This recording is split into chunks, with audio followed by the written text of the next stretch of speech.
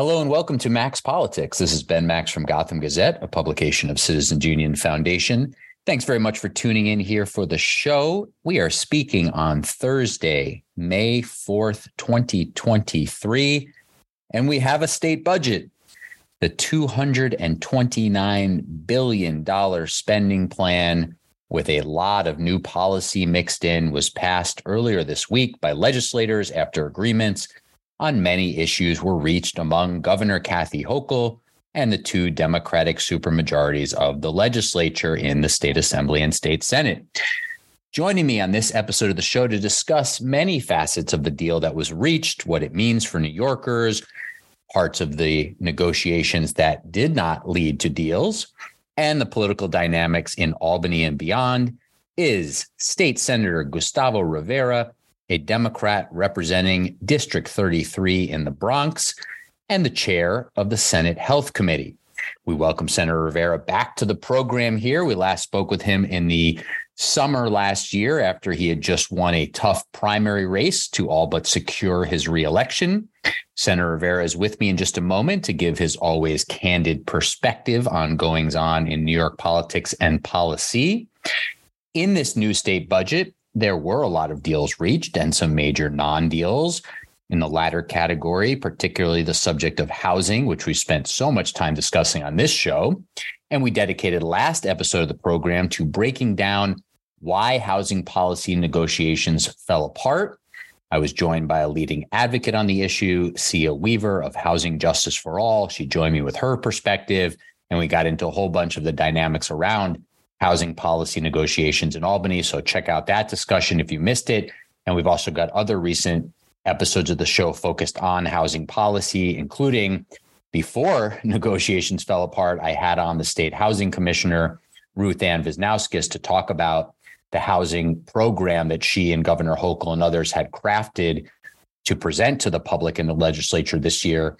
That was the basis of a lot of negotiations. So if you want to revisit a lot of housing discussion, we have several episodes of the show on that, and of course with other guests on other topics as well. Okay, but in this budget agreement, there are many major pieces to it. I won't go through them all now. A few highlights include massive investments in education and healthcare, always the two biggest portions of the state budget at more than $30 billion each. There was a $1 billion mental health care agenda that the governor and the legislature worked on together that includes ongoing efforts to bring back into service hundreds of hospital-based psychiatric care beds. There's new MTA funding plans, more subway service being funded, bus lane enforcement, and a pilot for free bus line in each borough. But the bigger picture, more financial stability through the deal that was reached for the MTA to plug its operating deficit, at least for a while. There is rental assistance for NYCHA tenants in this budget deal. There's an increase in the minimum wage and then tying it increase to inflation with some caveats to that. There is an expansion of the child tax credit. There's major climate and environmental and energy action. We just did a piece on this at Gotham Gazette. You can find that and read up on the decisions that were made under climate and energy and environment. From my sense of things, this is maybe the area of the budget where the biggest deals were reached in terms of sort of new far-reaching policy, gas-free buildings, Build Public Renewables Act, a cap and invest program on carbon emissions, and more. The budget deal also includes allowing about a dozen new charter schools in New York City.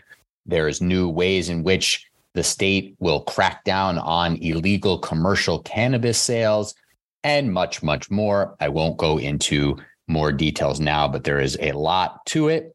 And there's a lot to it statewide, but also for New York City and Mayor Adams's agenda. You can check out our coverage at gothamgazette.com for a lot more on details. As I bring on State Senator Gustavo Rivera here, just a quick reminder, if you've missed any of our recent or not so recent episodes of the show, you can find them all at Max Politics, wherever you get podcasts, or we have them all at the Gotham Gazette site and at gothamgazette.com. You can also find all of our reporting, as I mentioned, on the state budget and much more. All right. State Senator Gustavo Rivera, thanks for being here. How are you? I was thinking You were going to say like, thank you so much for joining us, and we're going to wrap up. So I'm sorry. I took a little while with my introduction. Apologies. Don't worry, my brother. How are you? Now that we have a budget, I'm better. Because as I'm sure that you and your listeners know, the legislature doesn't get paid until we have a budget. And although I have an understanding landlord, MasterCard and T-Mobile and such, not so much. So I'm glad that I was able to take care of that. Yes. On a serious note alongside that, I mean, I imagine you're half serious, half joking, but on a serious note alongside that, how much does that play into wrapping up budget negotiations when you're 3-4 weeks beyond the start of the fiscal year and legislators are potentially missing paychecks here or are missing paychecks? Does that impact the sense of urgency among legislators? How does that actually factor in? Because this was something that Governor Cuomo insisted on and got through. I'm not exactly sure, how that was sort of allowed to happen from the legislative side of things. I know the governor wields a lot of power in budget negotiations, but how does that factor into legislators' sense of urgency when the budget's late? Well, the first thing I'll say is that the sense of urgency for us existed before April 1st. The person who actually delayed this whole entire thing and the reason that this process was such a mess was the governor. And we certainly, and the decisions that we made to hold the line for as long as we did on so many different issues, certainly, people like myself who this is my job, right? This is my only job. I am not independently wealthy. I am not an attorney. I'm not a consultant. This is how I pay my bills. Certainly has an impact on, I'm glad that I have a support system. My dad gave me a call and he was like, son, if you need to, I can give you a loan, et cetera. So there's things like that. But for us, the most important part was to make sure that we actually got it right. And the governor insisted on negotiating on a host of things, some of which made sense, many of which didn't. And also, and I'm sure that you know this already, the part of the problem here was that even though there are literally dozens of policy and fiscal choices that can be made, that can be negotiated rather quickly, the governor didn't want to talk about any of it until the big and really contentious pieces were figured out. See, that was the big problem. Because, for example, in the health budget, which is an enormous piece of legislation, there's, literally dozens and dozens of decisions that probably would take a 10 to 15 minute conversation and be like, okay, so we agree on X, we agree on Y, let's keep it moving, let's close this down and move on to the other issues. We couldn't have those conversations because the big things, namely bail and housing, were holding everything else up. And that was the governor's choice. The governor sort of switched it this year, right? Last year, it was kind of like she did her push for changes to the bail law at the end of the process. This year, she did it at the beginning. Any difference? I mean, last year, the budget was only a week late. This year was a month late. Any difference there? Was the process worse, better this year? Is there anything that needs to be rethought here in the overall process before next year? So this is, a little bit more sort of functional and timely?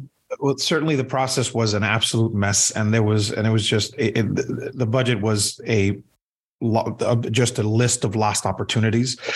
I have always believed that we need to equalize the way that we do things during the budget process. The governor has a very big ability because of prior decisions from the Court of Appeals that give the governor immense power during the budget process.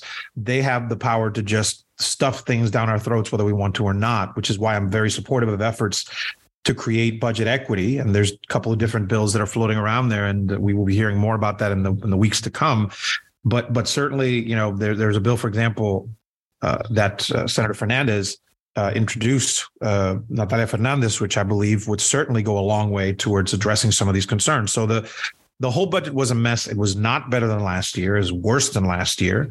And I am incredibly thankful that we didn't get a worse budget. And that had a lot to do with Leader Stuart Cousins and Senate Majority holding the line, as well as the Speaker. Mm-hmm. It always strikes me that almost every year, even when there was a split legislature, as obviously you were in the Senate minority at times, the Democrats until a few years ago, but whether it's a split legislature, Democrats controlling both houses, supermajorities in both houses of Democrats, as you have now, there's all this talk always about how the governor has so much power in the budget process. And then you mentioned there's legislation to change that, but nothing's happened. So is that really something that's a live conversation, or is it something that sort of legislators like to talk about, but nobody really wants to change the budget dynamics? Well, I can tell you that many of my colleagues, I only speak for myself, but you should ask some of my colleagues, because the anger and frustration that we felt over the last month, as far as this whole process, means that there's some of us who have always been serious. If you hear me say something, I'm serious about it. There's some of my colleagues who operate differently, but I believe that this process kind of put us in a situation where many folks are really reconsidering whatever position they might have on this issue. And they're thinking about how we actually equalize the process. I mean, because ultimately, what the governor prioritized was a whole host of things that were serving wealthy and powerful interests, whether it was the good eviction being discarded, whether it was the minimum wage proposal just being watered down, whether it's the call from New Yorkers to tax billionaires and corporations that just went ignored. And that's even before we get into healthcare, which is my bailiwick. And I was just incredibly frustrated by so many of the things that happened there. So I believe that we did the best that we could to reduce harm, so to speak, with the deal that we ultimately got to, and we could probably not have gotten anything better. And I'm incredibly thankful, above all, to my leader for holding the line on so many issues. One of the things that your leader, State Senate Majority Leader Andres Stewart Cousins, said as part of these negotiations, and again, this maybe would have been different if the governor had a different perspective, but basically was that there was no need really to raise income taxes or to do much with tax rates because there was plenty of revenue. It's a $229 billion budget. There's billions being put into reserves. This budget is, much larger than pre-pandemic levels. There's been a surge in revenues. There's obviously lots of federal aid that's been being spent still. So, I think to some people might look at this and say, how can anyone talk about really needing more resources? This is a $229 billion budget. There's plenty of money to go around. There's some people calling it an austerity budget.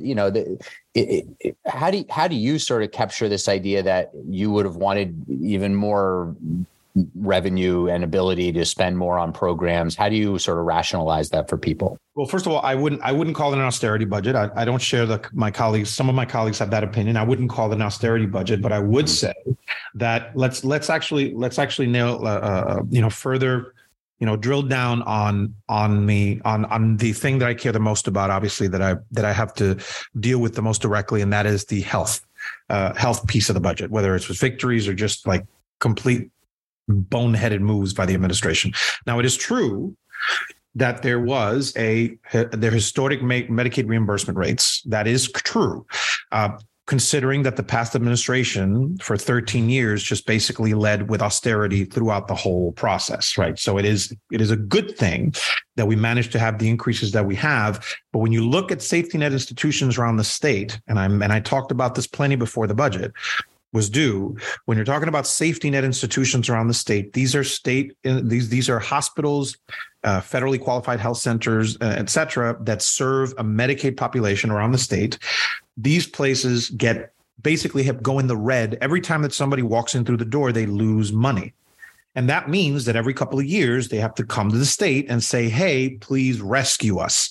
That is completely unsustainable. So, whether we're talking about, for example, the coverage for all conversation, right now there are about 240,000 New Yorkers that are undocumented. They're still getting sick, and they're still going to get treatment, and they go get treatment at the emergency room. That costs the state over $500 million right now. That's in our current state budget. How about we go and seek a federal waiver that would save us something like $400 million, as well as cover these folks? Well, the governor didn't want to do that. They didn't want to seek those federal funds. So I would argue that's somewhere we should go. Can we pause on that? Because I was going to ask you about that, because that's obviously under your main focus area. Yeah. What's your sense of why? What's your sense of why the governor, who, again, is a moderate, but does lots of liberal and progressive things, and various perspectives on a different a whole host of issues, but whatever you want to characterize, is a liberal Democrat. Not a liberal Democrat. Let's just stop right there, good sir. All right. However you want to label, what was the opposition? If this is a possibility, what's your sense of, or what were you told is the administration's opposition to trying to increase health care coverage for undocumented New Yorkers? I cannot tell you one issue that frustrated me more than the conversation around coverage for all.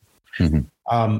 It is deeply fiscally irresponsible to not go and seek a federal waiver. And the best that they could come up with is like, well, maybe we won't get it. I'm like, first of all, there are 2 states that already have them.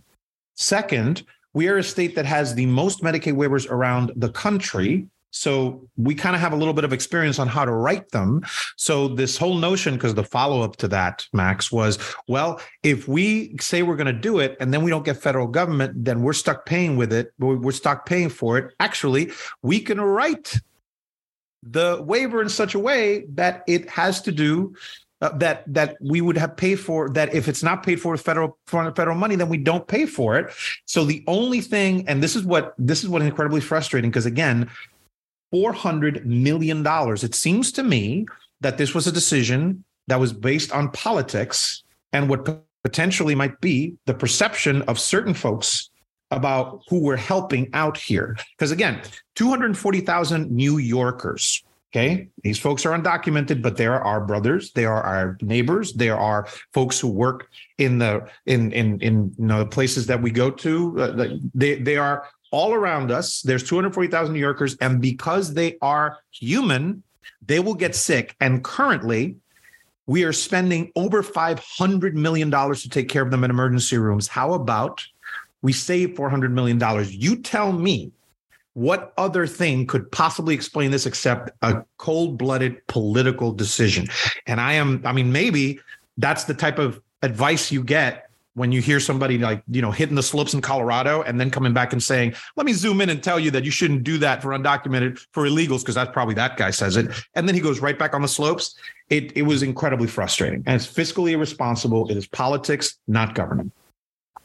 That, of course, a reference to the governor's now ousted advisor, who has been the subject of a lot of news coverage recently, Mr. Sullivan, especially in the New York Times, breaking the news about this mostly behind the scenes advisor of the governor's over on and off over the last decade or so.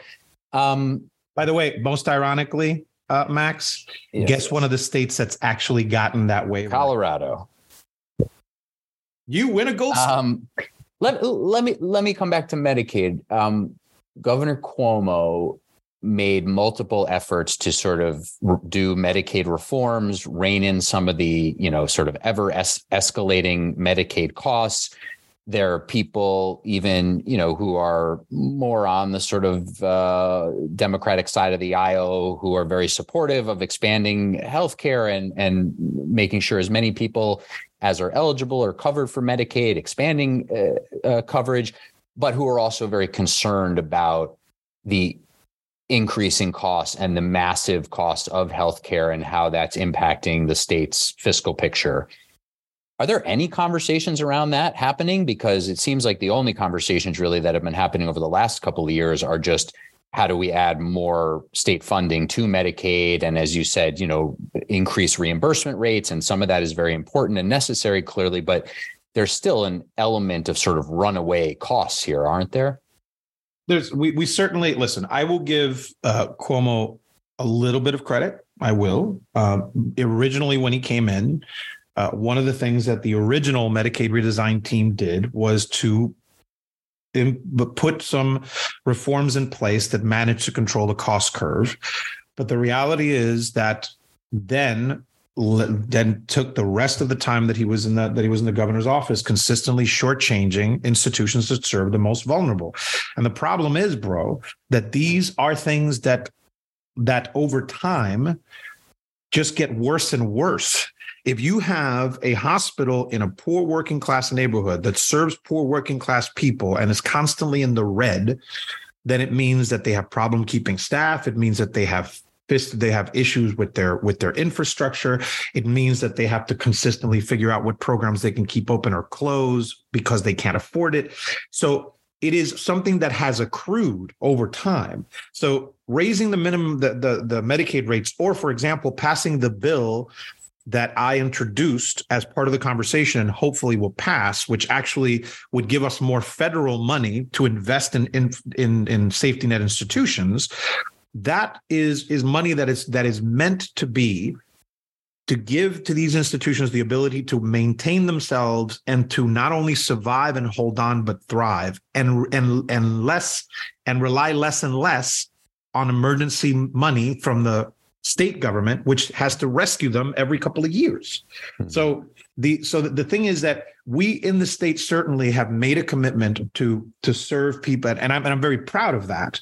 We have a big Medicaid program because we have a lot of poor working class folks that require health care. And I'll remind everyone that the passage of the New York Health Act, which is my ultimate legislative goal, would actually greatly reduce the cost of care all around, because currently, regardless, even when we're talking about Medicaid, you still have a medical system which has the market mentality at its core. It still has a lot of profit-seeking entities inside it. And even when you're trying your best, if you have a system that is led with that profit-making mentality, the thing is never going to cost less.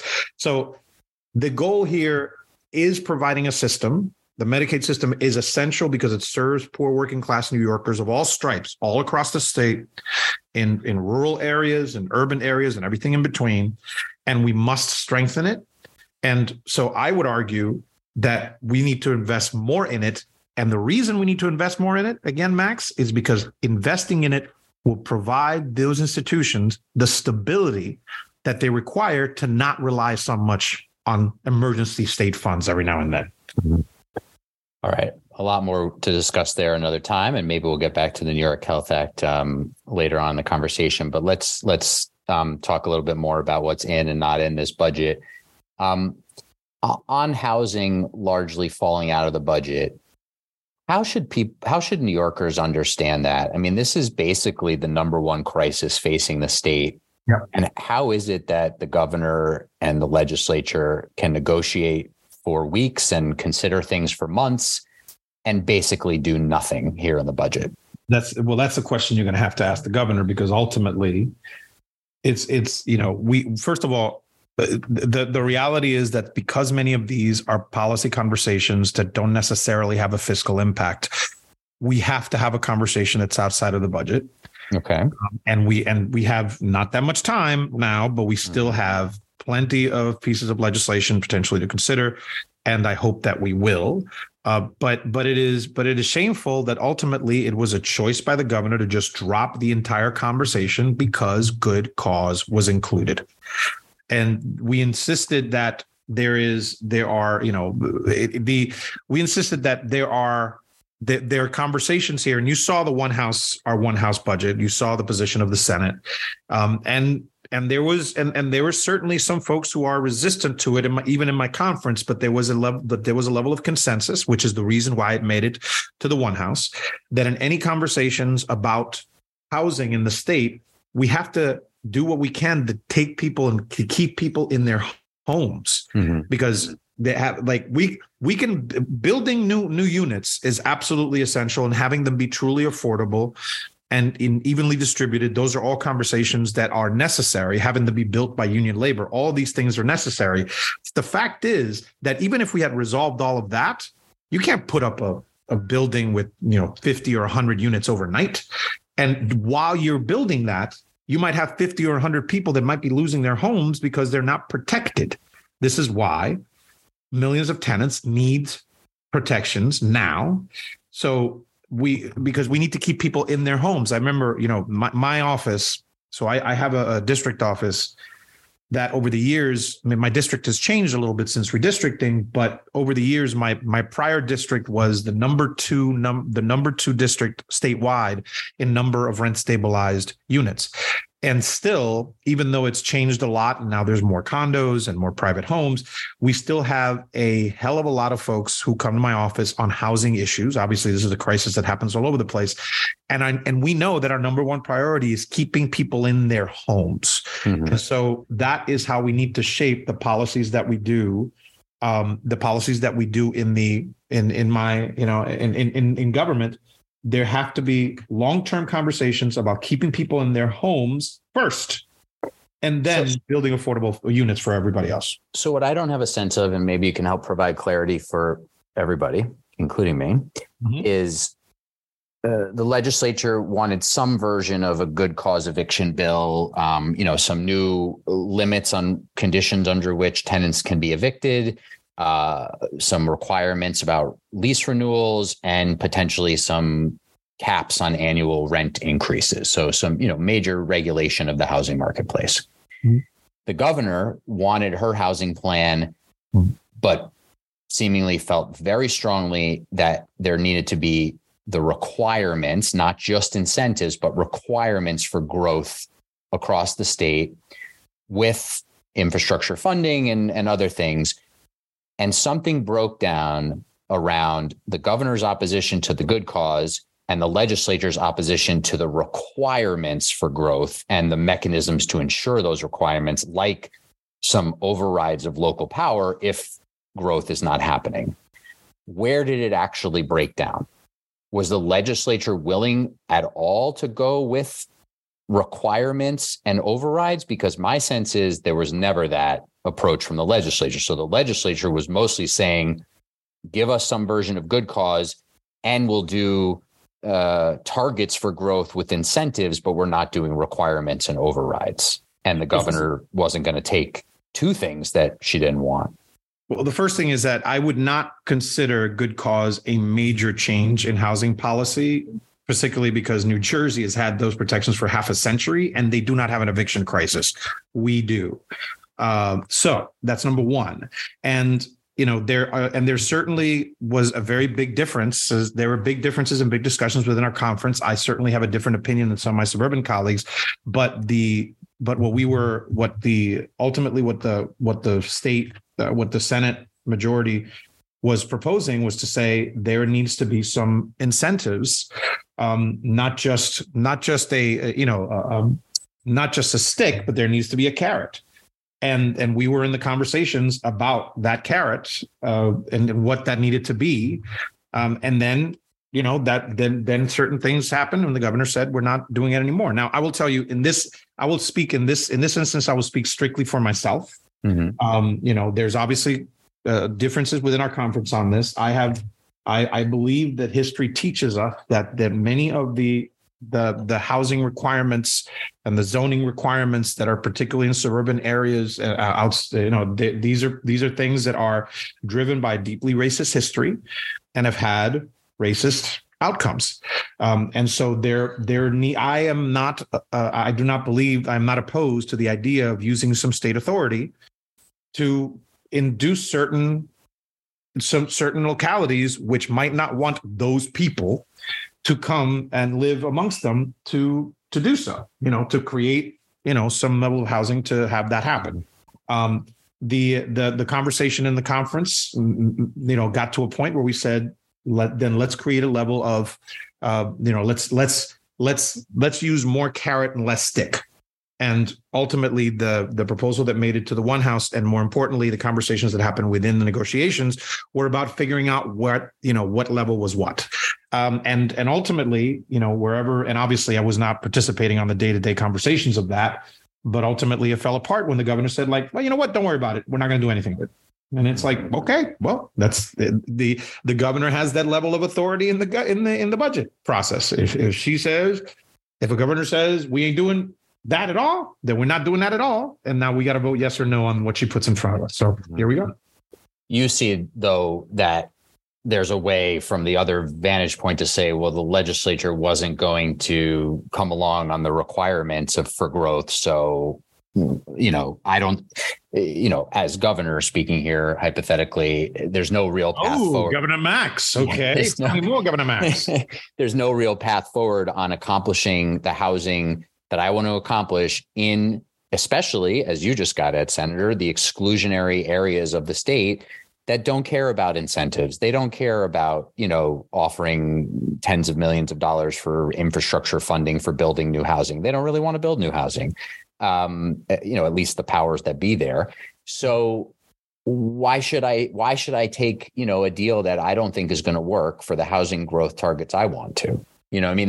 There's ways to sort of look at it on both sides here. But the question is, how could there not be some deal? And you said, a lot of this policy doesn't have a fiscal component, but anything that's going to be tied to these infrastructure and planning incentives and funding for that type of work does have a fiscal component. Yeah. So maybe good cause eviction doesn't have a state fiscal component, but if that's going to be tied up in negotiations around housing growth targets and infrastructure, then it all has a fiscal component. No? First of all, look at you, Governor Max, huh? You're positioning yourself out there for something. No, thank you. Oh, well, but to address your question, listen, I think that's where we need to be bold and courageous here. I mean, we need leadership from the second floor, and I think she buckled. I mean, it's like we need to have. Are you going to pass good cause eviction in the legislature in this session in this next 6 weeks here? I hope so. I'm a co-sponsor, and I'm a big believer in how we need to pass this, because that we provide an immediate relief for tenants in the housing market, and we are in an eviction crisis. I see that again. The front lines are our district offices, and I see that every single day. So I don't understand how there wasn't some agreement on some progress. For example, even if good cause eviction gets taken off the table and the required growth targets, how is there no deal on, the housing access voucher program plus, transit-oriented development? Like some pieces of what both sides were asking for. I'm just, again, why? I'll tell you why. Because we don't have Governor Max. That's No, but really, I mean, that's the way I started discussing housing here, is how was there no progress on this sort of top crisis facing the state? I mean, sort of hard to understand. Well, dude, obviously I care deeply about housing, but the thing that I was paying the most attention to was health. And I felt the same level of I was a mixture of just angry and perplexed at the same time at many of the decisions that were made by the governor towards the end on that issue. So all right, let's come back. I wish I could explain it to you. But I can't. Okay. On health, in your statement about the budget, one thing I wanted to ask you about that we didn't talk about earlier on the health conversation, there's a bunch of pieces here. We won't get to a lot of them, but you were upset around the governor's insistence related to opioid settlement funds. Still. Yeah. So explain to people what happened and what you wanted and what the problem is from your perspective there. There is no doubt that around the country, and certainly in the state of New York in the last couple of years, there has been a crisis of deaths from overdoses from opioid use.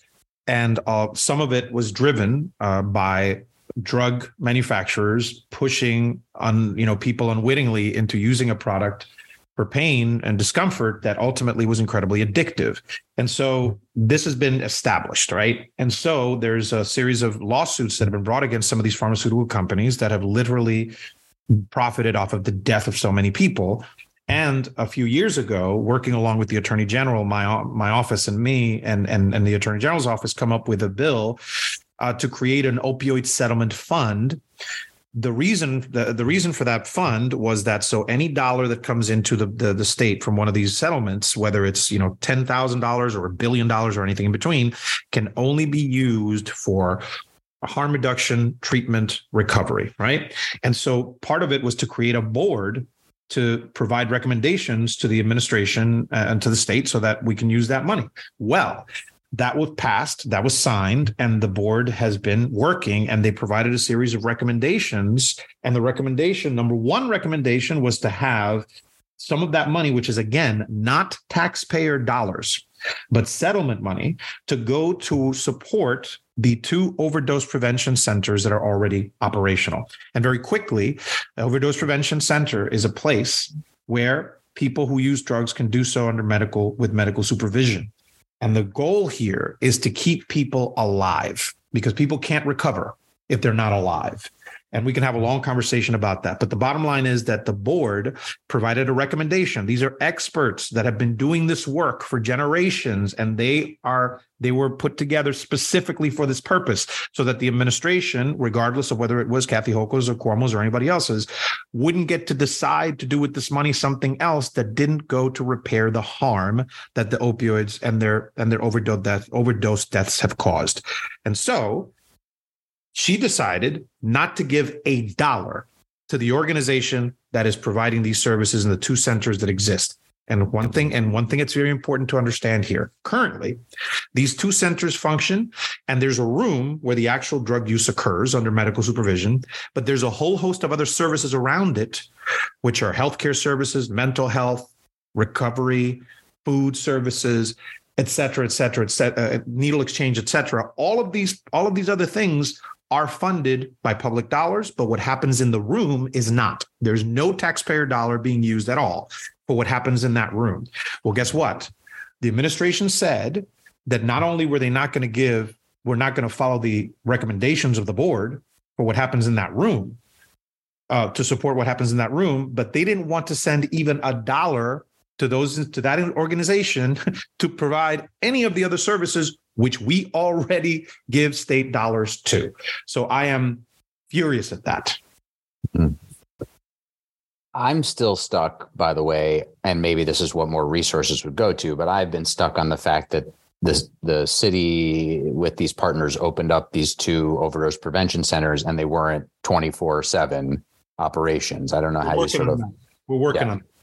I mean, that just seems to have caused its own problems. And of course, people's addictions don't run by the 9 to 5 clock. That's correct.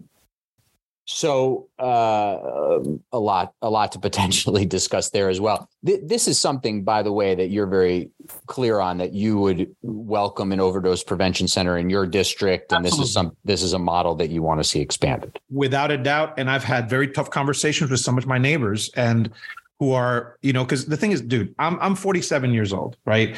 I grew up in the, this is your brain on drugs, war against drugs. Drugs are bad. Addiction, is bad. People are junkies or this, that, and the other. I grew up in that era. So it took me a while to get to the point where I have a better understanding of what addiction actually is and how to actually treat it. Criminalization does not work. I said this on the floor of the Senate. Criminalization does not work. We can't arrest our way out of having our neighbors, our family members die from overdoses. We have to invest in what works, and harm reduction services like overdose prevention centers do. They save lives. You cannot recover if you're not alive. So let's invest in what actually keeps people alive so that they can recover. Mm-hmm. And so we did community forums in the Bronx where I had very tough conversations face to face with some of the folks who were opposed. And there's some people remained opposed, and others kind of started to come around and kind of saying, you know what, this might be, because I say to them, of course I don't want somebody injecting drugs in front of your kid when you're taking him or her to school, to school. Like, I don't want that. How about we create a place where they can actually use under medical supervision so that they can be away from what happens, outside and on the street or on a corner or hid in a bathroom at a McDonald's. And then we can actually there address whatever issues occur so that we can actually lead them to recovery. That's what happens in these places. I would invite you to come. If you haven't, I would go with you. I would love for you to visit one of them. Mm-hmm. Yeah, I'd be happy to. Dead serious, by the way. Dead serious. Yeah, of course. Other reporters, it's amazing thing. Certainly, I know there's limitations around what people are allowed to see and photograph and all that, but I'm sure there's ways to visit and learn and see what's going on. I only want to take up a few more minutes of your time, so let's just touch on a couple other things. When it comes to a lot of these things that we're discussing, say a little bit about how, even if it's just in the Senate majority, how the sort of suburbs of the city, especially Long Island, but also a little bit the Hudson Valley, are influencing the decisions, because those are sort of the political battleground areas. You in the state Senate majority, you lost several seats on Long Island. You made up for those elsewhere, including in the city itself, because redistricting changed the dynamics of the district boundaries and such, and sort of undid a prior Republican gerrymander in the state Senate. But how much is sort of the existing representatives of Long Island and other suburban districts, are they over indexed in the decision making here around things like housing and other policies? Is it appropriate because these are the political battleground areas where there's a lot of sort of very close margins on a lot of policy and on a lot of political matters that it makes sense? Are Governor Hochul and others sort of too focused on chasing, votes in places that they didn't get them? How do you describe for folks the sort of power of the suburbs in these discussions, and whether it's an appropriate level or not? I would say that we are better because we're a diverse conference. The reality, I mean, there's certainly a lot of things that I disagree with some of my colleagues, even in the city. I mean, there's some more moderate colleagues, take somebody like Leroy Comrie, for example. Recent guest here on the show. Mm-hmm. And he's Leroy and I have been friends. He served, I think he got elected to the Senate like 2 or 4 years after I got here, but I knew him from his time in the council when I was a staffer. And so he's always been just a kind, amazingly smart guy, but he is definitely more moderate than I am. And we've had some very deep, disagreements, but that makes us better. And, when you have somebody who represents rural parts of the state, listen, I made this joke before. I think that, I don't want to be in a field with cows because I think the cows might attack me. You see what I'm saying? Like I do not know how to really represent the interests of rural New Yorkers, but my colleagues who represent rural New Yorkers do. So we have like, I mean, I know that you would give a couple of organs in your body to be a fly on the wall when we have those conversations in conference. And I can tell you that sometimes they are contentious. That I will not deny that, but we have been better because of it. And that means we fight it out amongst ourselves. We have disagreements. We deeply respect each other. And our leader has been incredibly effective in getting us to a consensus. And it's rare when there's like 100% agreement on something, but people understand, that sometimes there's things that we got to do as a conference, and that we are better off when we listen to everybody, include everybody, fight it out, and then, go out and have the position and let the leader have, take the position that we've reached in those conversations. Again, sometimes very contentious. And get us to a better place in the state. So I will continue to have those battles with my colleagues in private. But I think that we are a better conference because of it. Yeah. I mean, I thought it was very interesting for the governor to come off a tight election, really struggling on Long Island, obviously, and in part, facing a candidate from Long Island, but still struggling deeply on Long Island. And then come out with this major marquee proposal on housing that was clearly going to be very controversial in those same places.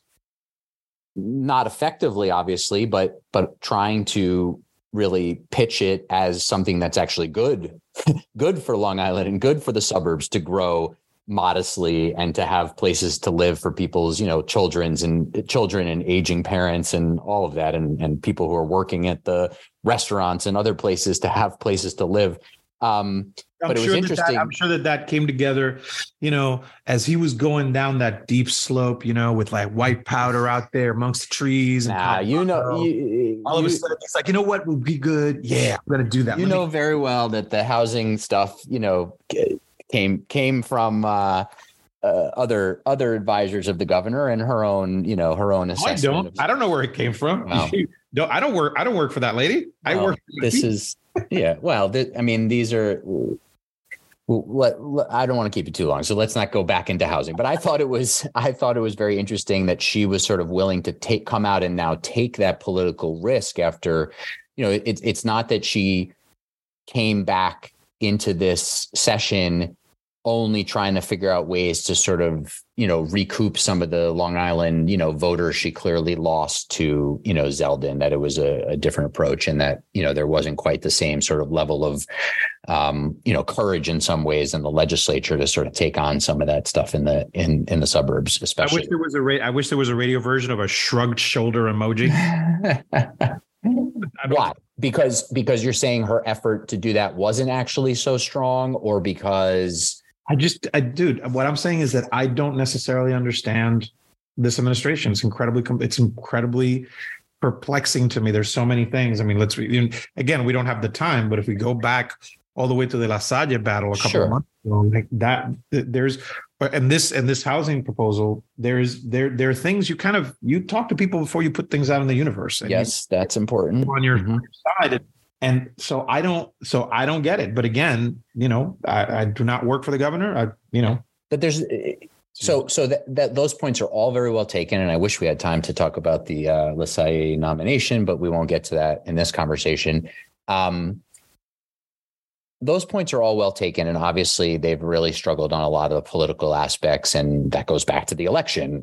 And then that was then followed up on in the chief judge issue, and then the housing plan and lots of issues related to political coalitions and communication and all of that.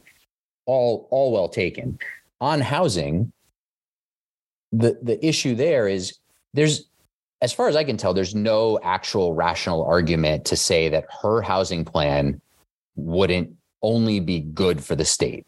Like, if you just took her housing plan and you just passed it, that would be better for New York than either doing nothing or, passing, some very sort of like modest attempts at, housing growth. And you can argue it's got to come with tenant protections and all this stuff, but in some sense, what she put forward, almost nobody's made an argument that it's a bad vision for the state to increase housing supply so that, there's more housing for people who need it and want it. So as bad as the politics may have been fumbled, this is not, this just doesn't seem like something where, on the policy, she wasn't trying to do something that's just sort of almost unequivocally would be good overall for New York State. Yeah. Again, more shrugs. I hear you. All right, let's wrap up on this. Tell me one thing we haven't talked about that you're happy with about the budget, something that you fought for or you were happy with. Yeah. It strikes me there's a $229 billion budget. There's a whole bunch of policy compromises that were made.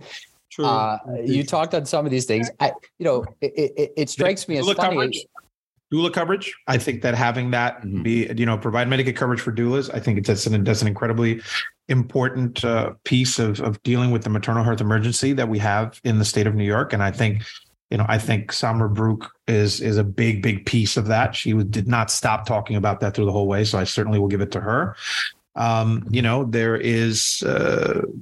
There's the over 100 million to support the reproductive healthcare providers. I think that was certainly a good thing. The free bus pilots. I definitely want one in my district. I think that there's that was something in the transportation field that was good. Which bus line you want? Dude, that's a tough one. But if I have to choose, I'd probably say Bronx 12. Okay. I said the BX 12 because it's like so.